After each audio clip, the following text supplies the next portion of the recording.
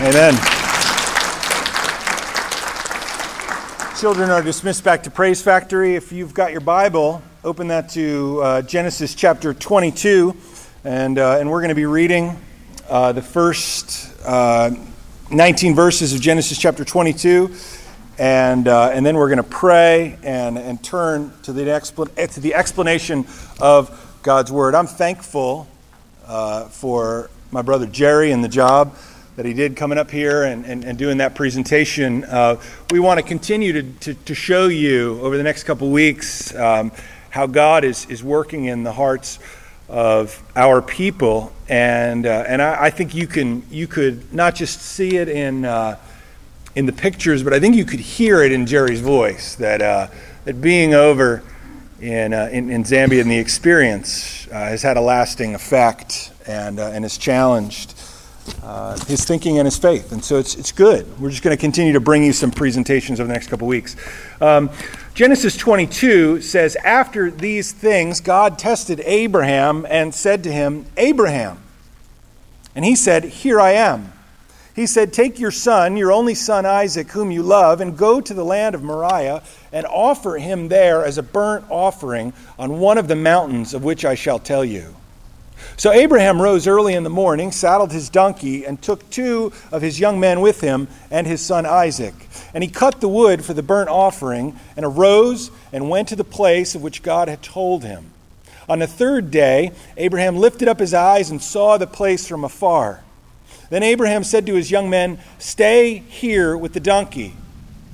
I and the boy will go over there and worship and come again to you. And Abraham took the wood of the burnt offering and laid it on Isaac his son. And he took in his hand the fire and the knife. So they went both of them together. And Isaac said to his father Abraham, my father. And he said, here I am, my son. He said, behold the fire and the wood, but where is the lamb for a burnt offering? Abraham said, God will provide for himself the lamb for a burnt offering, my son. So they went, both of them, together.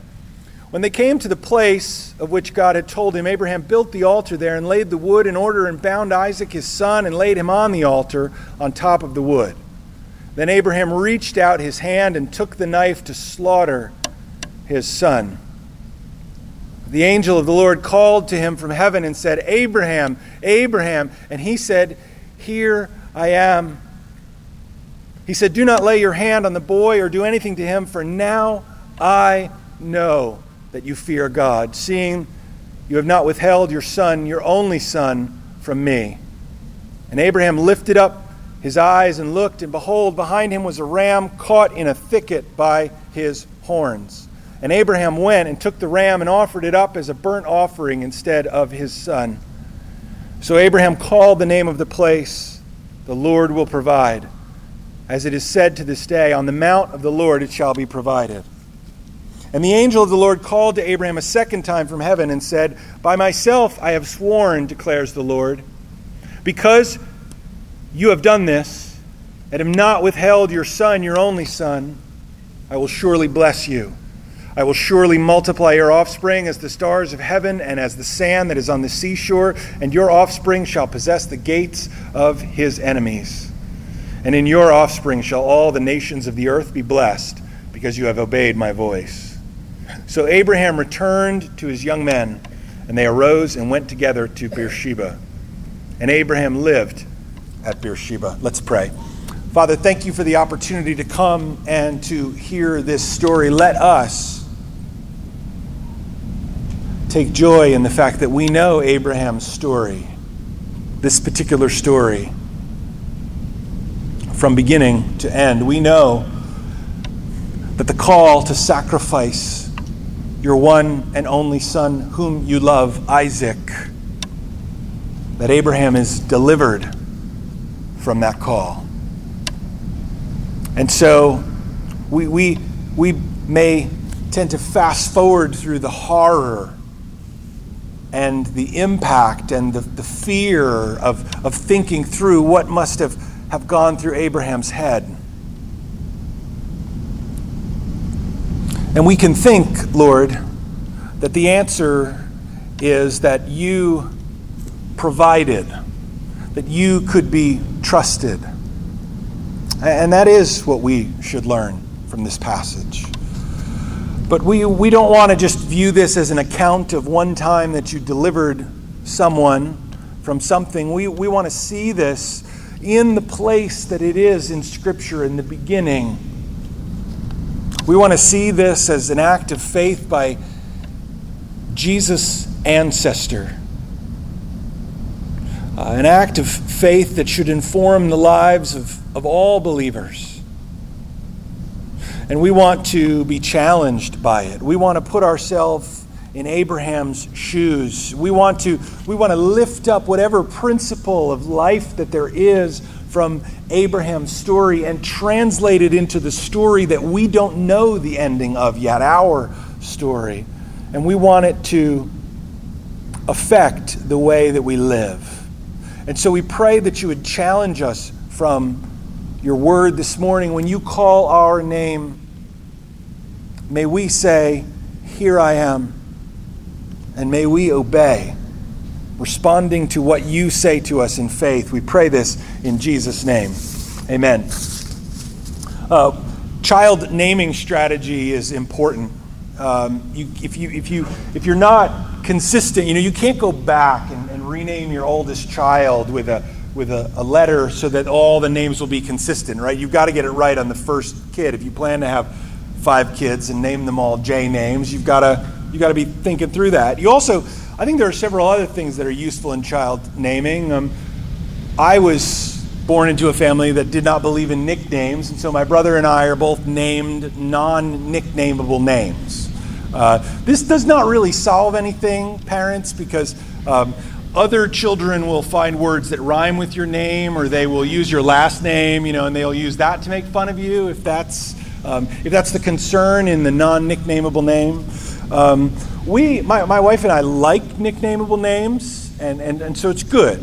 So we've gone with very short nicknames: Sam, Jack, Max, Hank. Those are good, solid daily communication.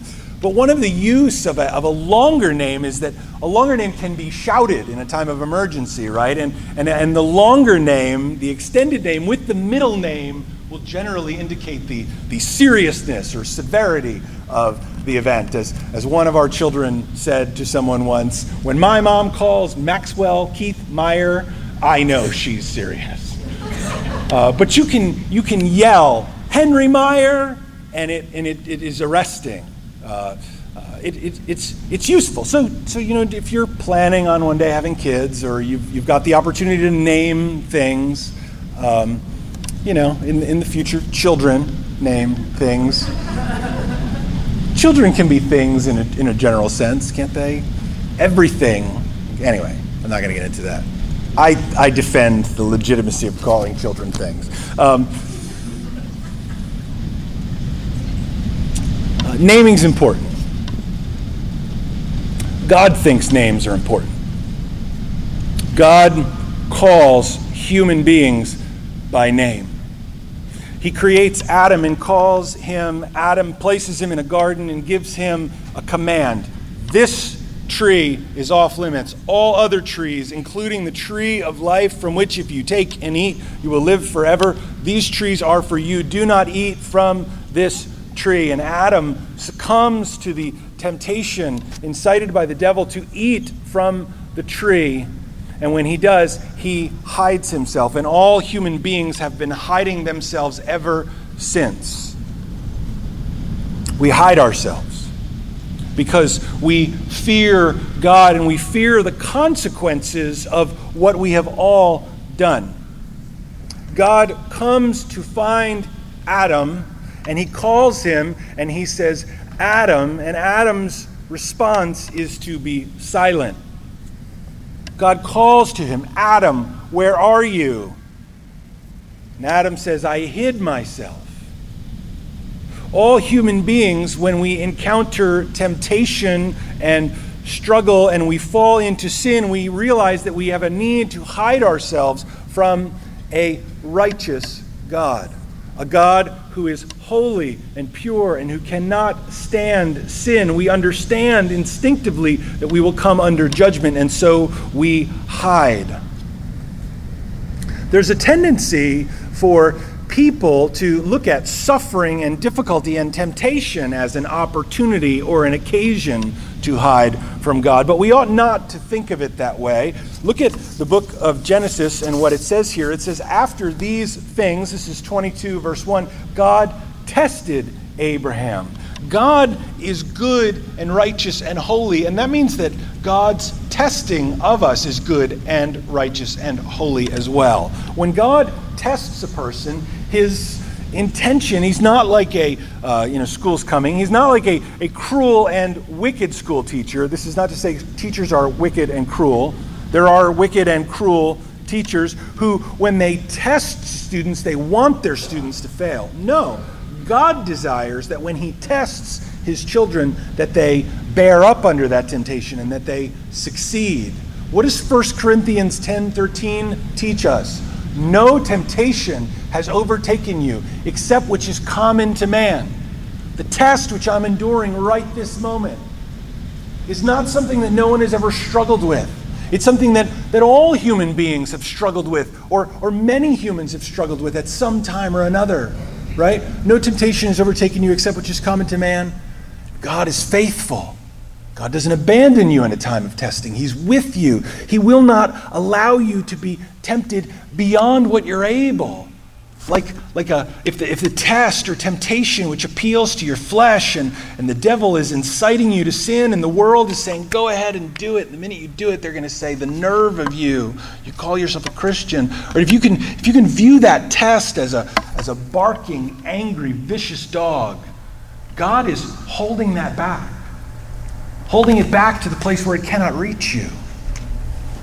He's restraining the temptation so that you're able to endure it. And with each and every temptation, the Bible says in 1 Corinthians 10:13, that he gives the way of escape so that you'll be able to endure it. Every test, we ought to believe that God is saying, you can do this if you rely on resources from me, if you admit your weakness and your need, and you call out to me, by the power of the Holy Spirit, you'll be able to overcome it. And so what does God tell the believers through Paul in 1 Corinthians 10:14? He says, flee from idolatry. So God tests Abraham. He is good and right to do this. Abraham. And Abraham's response is, here I am. Here I am. God comes to Jacob in a dream and calls him Jacob. Jacob says, here I am. These men do not hide themselves. Moses sees the burning bush. He turns aside to see what's up over there. And God calls to him, Moses. And Moses says, here I am. God calls to Samuel in the tabernacle. Here I am. I trained Sam when he was just a little toddler, I would say. If I say Samuel, you say, here I am. So it's like a little Bible play acting there all the time. Samuel, here I am. He's grown out of it. Now he says what or yes, but it'd be funny. We should dress him up like biblical Samuel. I'll call him. We're not going to do that. Isaiah in the temple, when Isaiah is confronted with the Lord, he sees the train of the Lord's robe filling the temple, and he sees the Lord high and lifted up, and he is afraid. He hears the beasts crying out, holy, holy, holy is the Lord God Almighty. He realizes his own wickedness and he cries out, woe is me, I am undone or destroyed, depending on how you translate it. I'm a man of wicked words in a generation of wicked words, and an angel flies to him, purifies his lips with a coal, says, you are clean. And then God cries out, who will deliver our message? What does Isaiah say? Here am I, or here I am. Ananias praying after Saul's conversion, God says, go and share with Saul. And Ananias is like, say what? And he's like, go and tell Saul, the persecutor of the church, that I have plans for him. In the Bible, saying, here I am, indicates readiness and availability. And so, We need to ask ourselves the question if we can hear through the noise, to hear the voice of God calling to us. I'm not saying that he's going to say to you, Keith. First of all, that'd be weird, because that's my name. But second of all, he's not going to, I believe, audibly speak to you. He's going to speak to you through his word. The question is, can you hear him speaking? The experience of Elijah teaches us that so often we expect to hear God not in a whisper, but in a loud noise, whether it's the great wind tearing up the mountains in 1 Kings chapter 19, or an earthquake or a fire. But it says over and over again that the Lord was not in these things. The Lord was not in the earthquake or the wind or in the fire. After the fire, Elijah hears a sound of a low whisper. When he hears that whisper, he listens. He goes and he stands and he listens, and a voice comes to him and says to him, "What are you doing?" Elijah had left his post, gone into hiding, and had taken up a complaint against the Lord. This is what happens so often when we open ourselves up to take steps of faith. What happens is we hear the voice of the Lord speaking. If we can hear him through the noise in our culture, through the noise in our souls, through the noise in our minds, we hear him, we hear God reply to us, and he rebukes us, calling us into obedience. The Bible says that we're to trust in the Lord with all of our hearts. We're to lean not on our own understanding, but in all of our ways to acknowledge him, and he will make our paths straight. You know what that means? That means we may show up at church having heard Bible stuff for 10 years, 20 years, 30 years, having read through the whole Bible several times, having learned all kinds of things, and the Lord may say, "I want you to deal with this." It's very easy for Christians, very easy to grow accustomed to the idea that if we just come into church and go home and read our Bible or read a devotional by email or check things out on our phone every day or repost pictures of Jesus on Facebook, and there's other reasons why we probably shouldn't do that, but if we think that's enough. But as Christians, we're called to embrace the testing of God.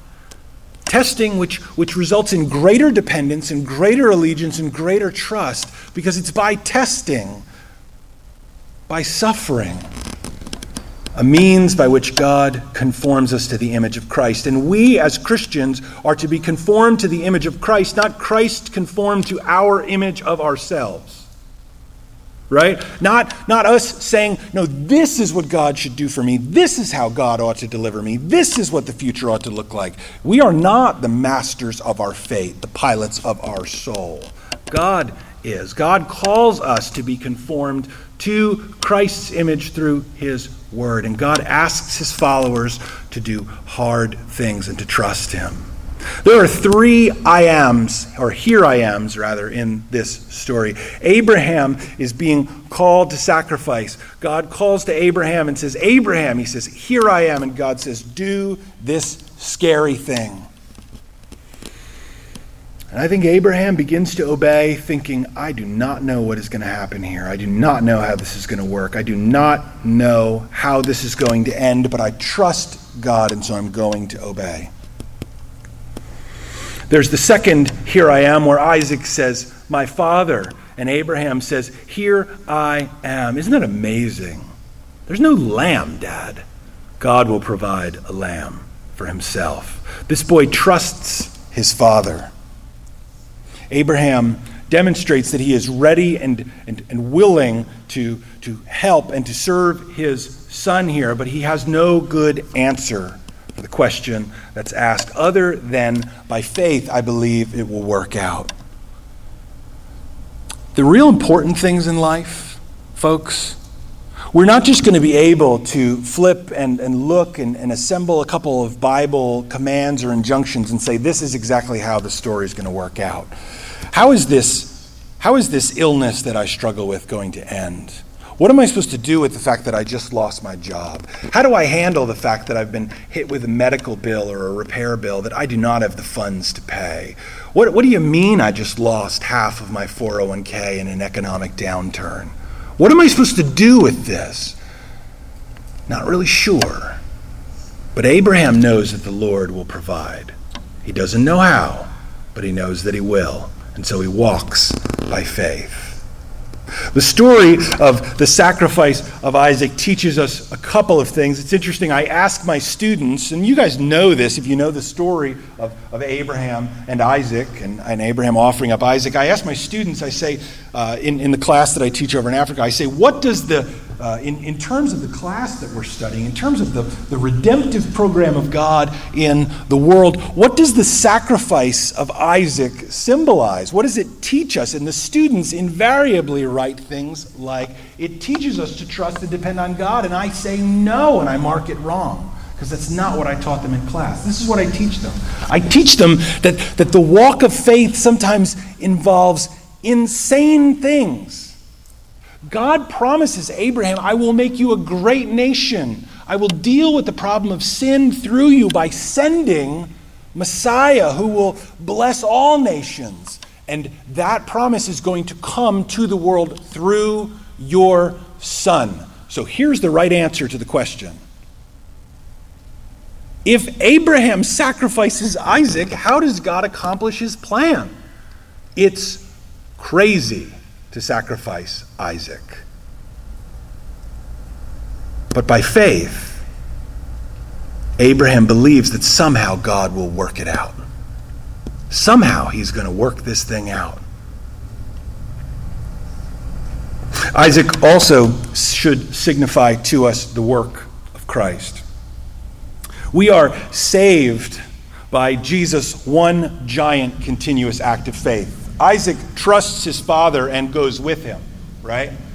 Without knowing the full plan. Jesus knows the whole plan and comes into the world to do the will of God. It's amazing. The Bible speaks about what Jesus thinks when he comes into the world. Hebrews 10:5, it says, consequently, when Christ comes into the world, he says, sacrifices and offerings you have not desired. God's not interested in us saying, I sinned, I'm sorry, here's an offering. That's not what he wants. What he wants is complete and total, utter righteousness and sinlessness from us. And none of us have been able to do it since Adam fell. Sacrifices and offerings you have not desired, but a body you've prepared for me. In burnt offerings and sin offerings you have taken no pleasure. Then I said, behold, I have come to do your will, O God, as it is written of me in the scroll of the book. Jesus, from the moment he was born, from the moment he was conceived, was thinking, I will obey the will of God, and he obeyed perfectly throughout his entire life. Do you know what that means?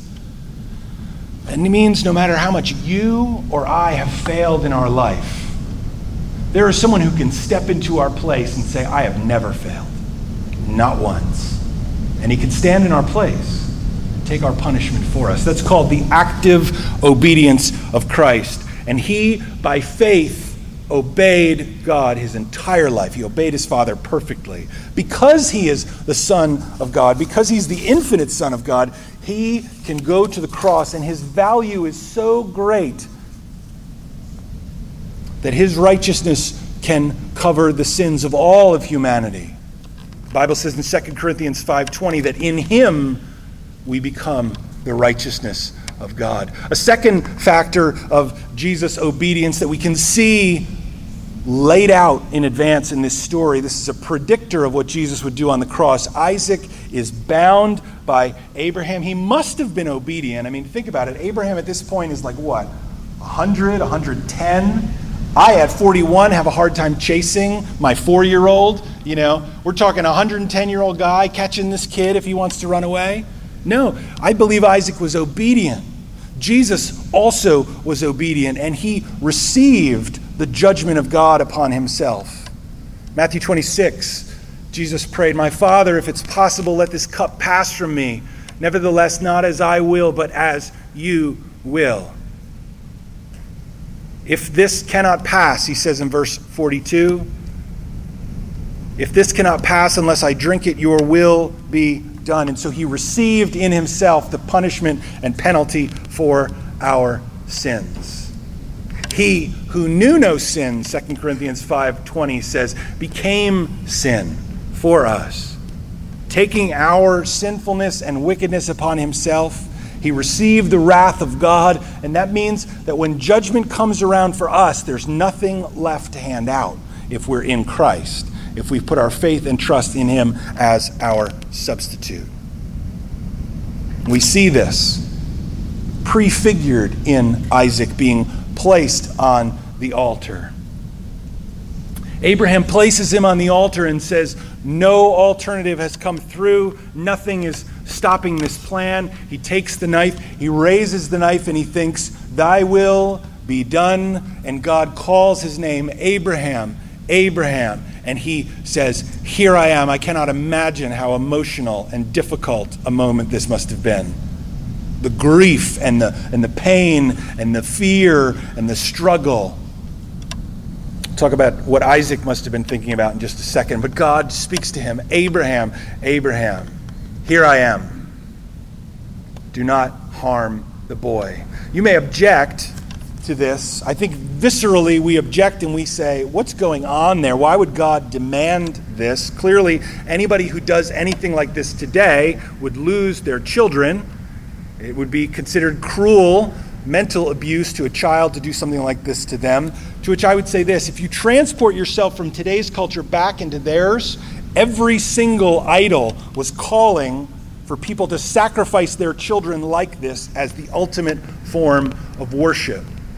In countries like Uganda today, this is the world we live in, folks. I don't want to horrify you, but you are guaranteed, some say, a fantastic crop if you will sacrifice a child and bury it in a field. This happens. It happens. Gods have been calling, false gods have been calling for this since the dawn of humanity. But God teaches us this, that when he asks the ultimate from Abraham, sacrifice your child, and Abraham engages and says, I will do this, God says, no. And he stops him. And no human being is ever asked to do this ever again in the Bible. In fact, whenever it shows up, it's condemned as a reprehensible, horrible sin. No human will ever be asked to sacrifice their child. And no human should ever sacrifice their child for any reason, in any form, in any culture, because God is faithful and will be faithful through any crisis. I think there's an application in our culture today that we ought to say there are no good circumstances, and that anybody who says, well, there are these exceptions and they're good, we ought to display, or we ought to respond to that as the fiction that it is and say these circumstances seldom happen, so seldom that we could say they never happen, and that our culture sacrifices its children for their own convenience. And we're not kind if we say, I can't enforce my will on others, because as human beings we enforce our will on others all the time. Just go out and drive 65 down that road and you'll see the will of the people established through the state enforced on you. Run a red light, you'll get a ticket in the mail, I guarantee it. I can't judge others and tell them what they should do. We do it all the time, right? For these next 3 minutes, you will sit at this red light. We're talking about human life here. Abraham is taught that nothing should be withheld from God, but I believe there's a second part of this, that the sacrifice of his child will accomplish nothing. God must provide. God will provide the child who will be sacrificed, and he will not say it's going to be your child. He'll say it's my child. And when that child is sacrificed, the infinite Son of God who agrees to it and does it from a standpoint of being completely perfect and utterly righteous, it never has to be repeated again, because he stands to forgive the sins of all the past sinners and all the future sinners, once for all sacrificed for our benefit. What do we learn from this story? How does this apply to us? Faith is more than just the jersey that we wear, right? You're not a Christian like someone is a Republican or a Democrat, right? The Republicans wear the red jerseys, right? And the Democrats wear the blue ones, and the guys who fought for the South wore gray, and the guys who fight for the North wear blue, and, like, I'm a Christian, and so this is the jersey that I wear. And whenever anybody posts anything I disagree with on Facebook, I'm like, this is what Christians think. Blah, blah, blah, blah, blah. Now, that's not what it's like to be a Christian. More than the jersey we wear, to live by faith in Jesus Christ is revealed in Scripture, and to obey God the Father, I gave it away, to be a person of faith means to obey. It means to follow through on our faith. Think about it. I believe intellectually, right? I believe something in my heart, and therefore I act. Okay? If I believe that if I do not want to continue to pin the scale, and when I say pin the scale, I don't mean actually pin the scale. I mean when the scale indicates a number, I'm like, that high and no higher, right? I'm gonna shed some of these pounds. If I believe that the way to lose the weight that I want to lose is to eat mostly vegetables, a little meat, a little bit of wheat, no sugar, no dairy, and then I say, but in my heart I delight in medium coffee with cream and sugar and 2 sour cream donuts, consuming 900 calories in just about 5 minutes, then what do I really believe, right? The value of losing weight goes away, and the value of enjoying the fleeting pleasures of Dunkin' Donuts, that's what's more valuable. That's what I believe, right? I believe that to eat is good. If I believe that my family is important, but when I am home, I spend my time watching television, on my phone, on some electronic device, or on Facebook, or on Pinterest, or checked out reading books, that's a kind of dangerous technology too, by the way, if we're talking about family engagement.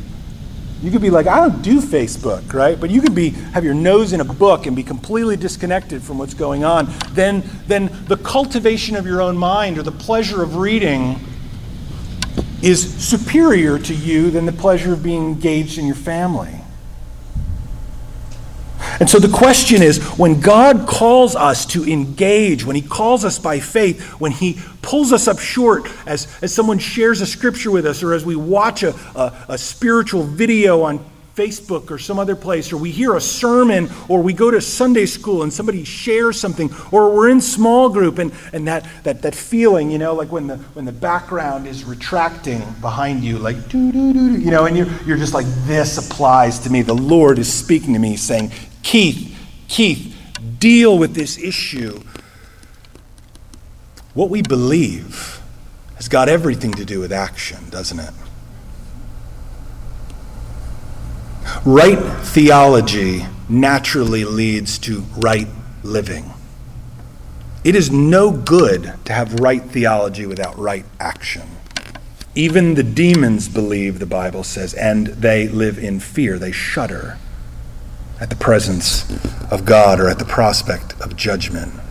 The heart tends to pull us away. We move our faith into our head and we say, if I believe the right things, if I fight for the right team, then God will be pleased with me. But what we really need to do is to fight back against the internal enemy of our heart that says no to God. I am God. I am king. I am to be worshipped. You will conform to my image. We need to honestly and truthfully assess what are those things that I am not willing to deal with that are right in the back, that God has said, you should live this way. And I'm like, nah, I'll get around to that someday. And by someday, it's like, right, when we're finally going to get to that project that we're never really going to get to. As I was teaching in Africa, I shared this at the Sunday school last week, I was just overwhelmed as I was teaching and preaching about my need. We all have this, but it's just hitting me. My own need to guard my heart. Proverbs 4:23 says, "Keep your heart with all vigilance, for from it flow the springs of life." We have a first and foremost duty as human beings created in the image of God to guard our heart and to worship God, to honor and love him with all of our heart and soul and mind and strength. And anything that enters in there that would remove that goal or would block it, we've got to kill it dead. Or it will kill us. We have a tendency as believers, I think, to focus on what's out of joint in others, to ignore what we need to do most regarding our own sins and failings, and to intellectualize our faith rather than acting on it. How good it is to cultivate one or two good Christian friends who you can go to and say, "This is what's going on in my heart.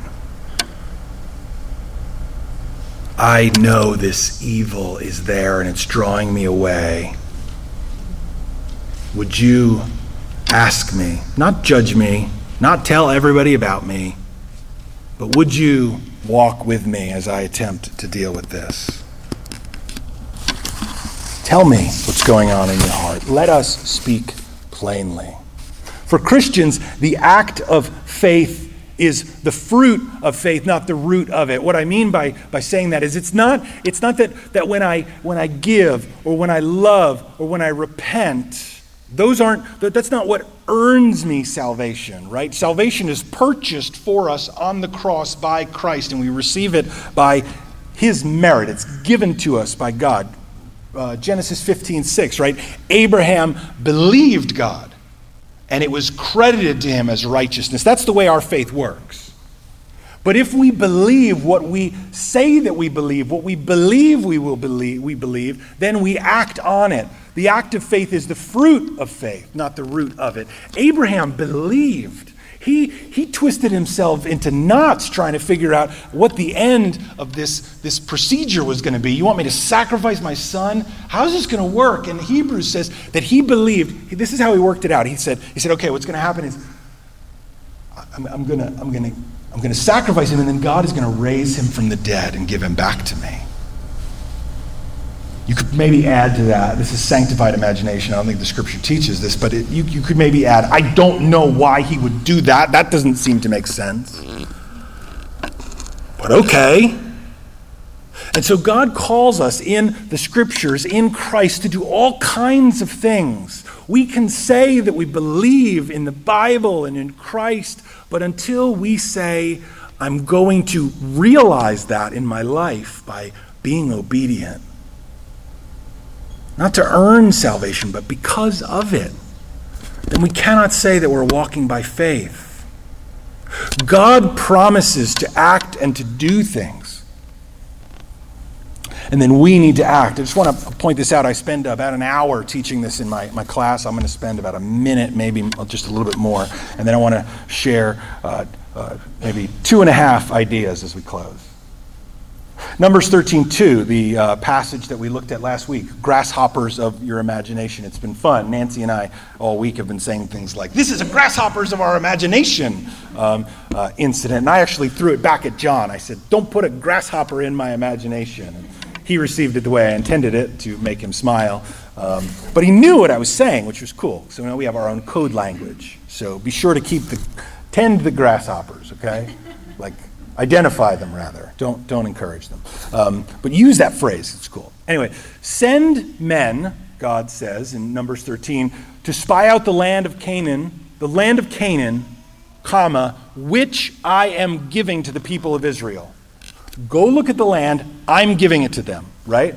Joshua 1:2. We're not going to get into what happens in between that. But God says this to Joshua. Moses, my servant, is dead. Therefore now arise, go over this Jordan, you and this people, into the land that I am giving to them. But there are fortresses and giants and scary people in there. We can't just go in there. Yes, we can. Why? Because God is giving it to us. Well, let's maybe wait for God to give it to us. No, it doesn't work that way.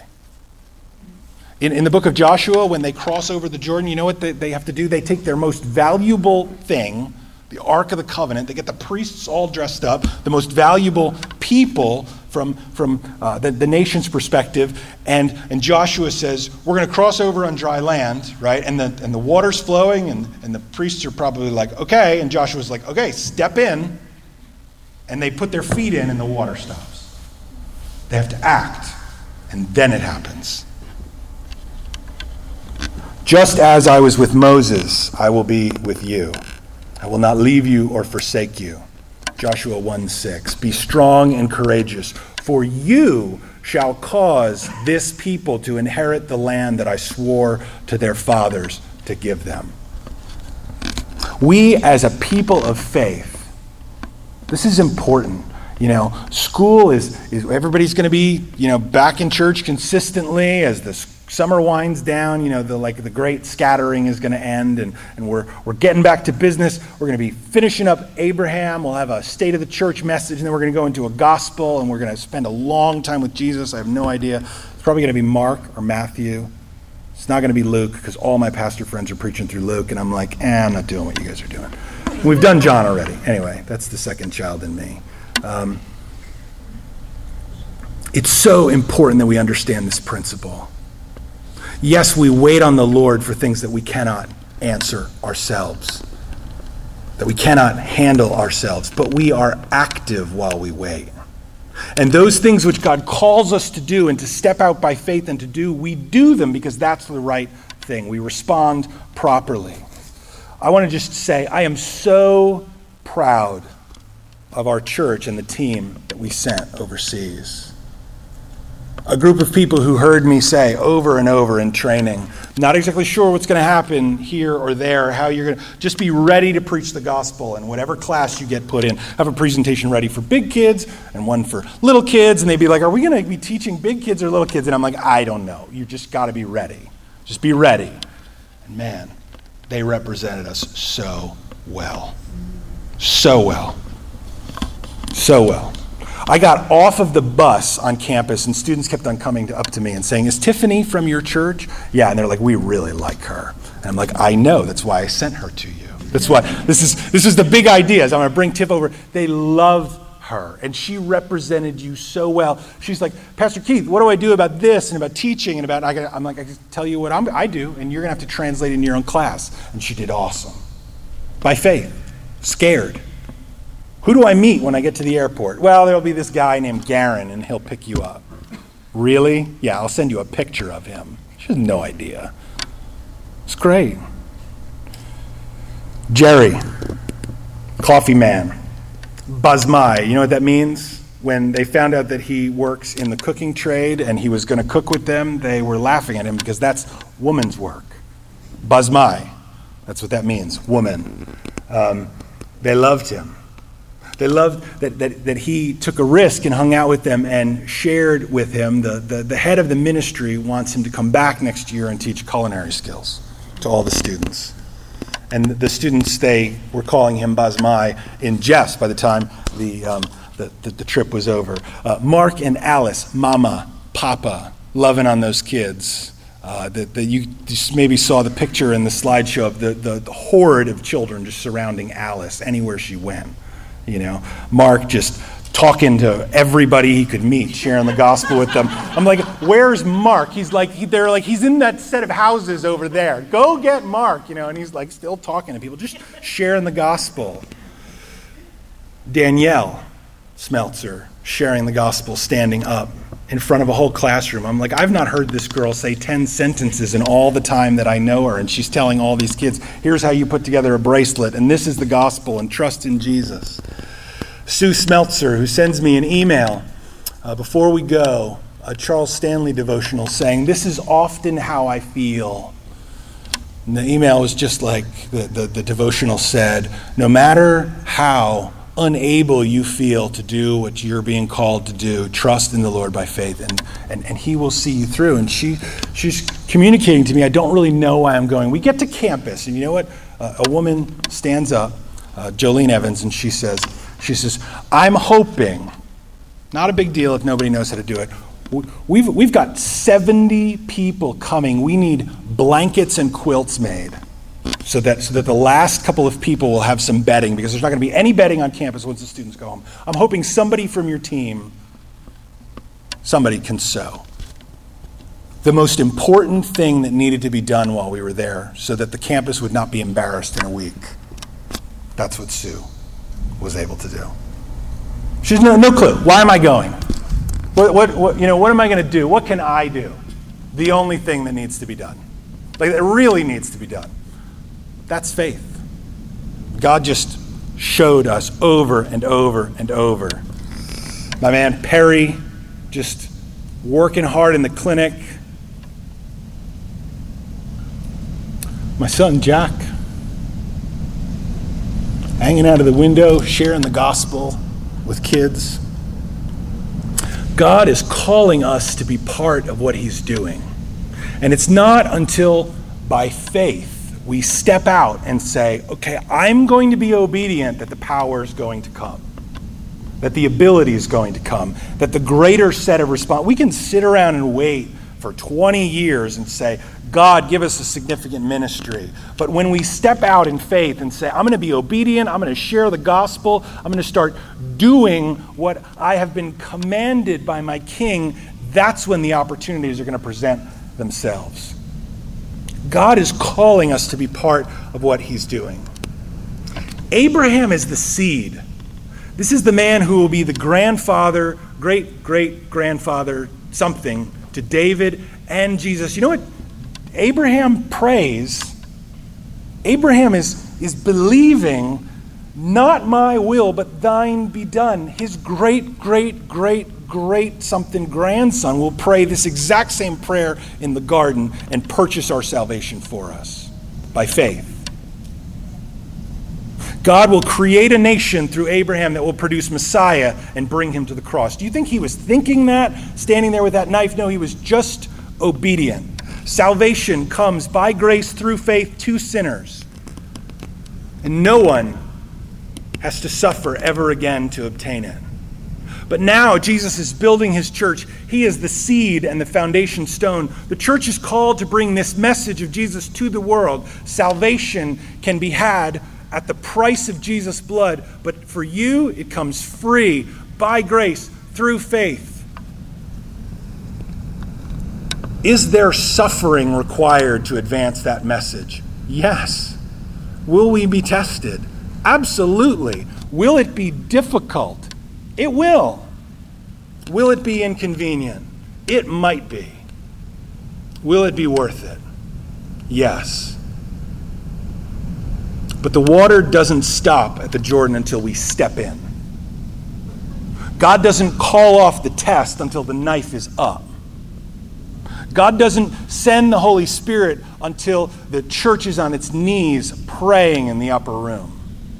We've got to position ourselves to be obedient if we expect God to act and to follow through. Because the act of faith is the fruit of faith, not its root. And God is calling us to be obedient and to step out in faith. And our faith is going to be reflected in the way that we give, the way that we love, the way that we share the gospel, and the way that we live our daily lives. Let's close in prayer. Father, thank you for the opportunity to be here and to share. I pray that you would call us to active faith, that by your grace we would take steps of faith,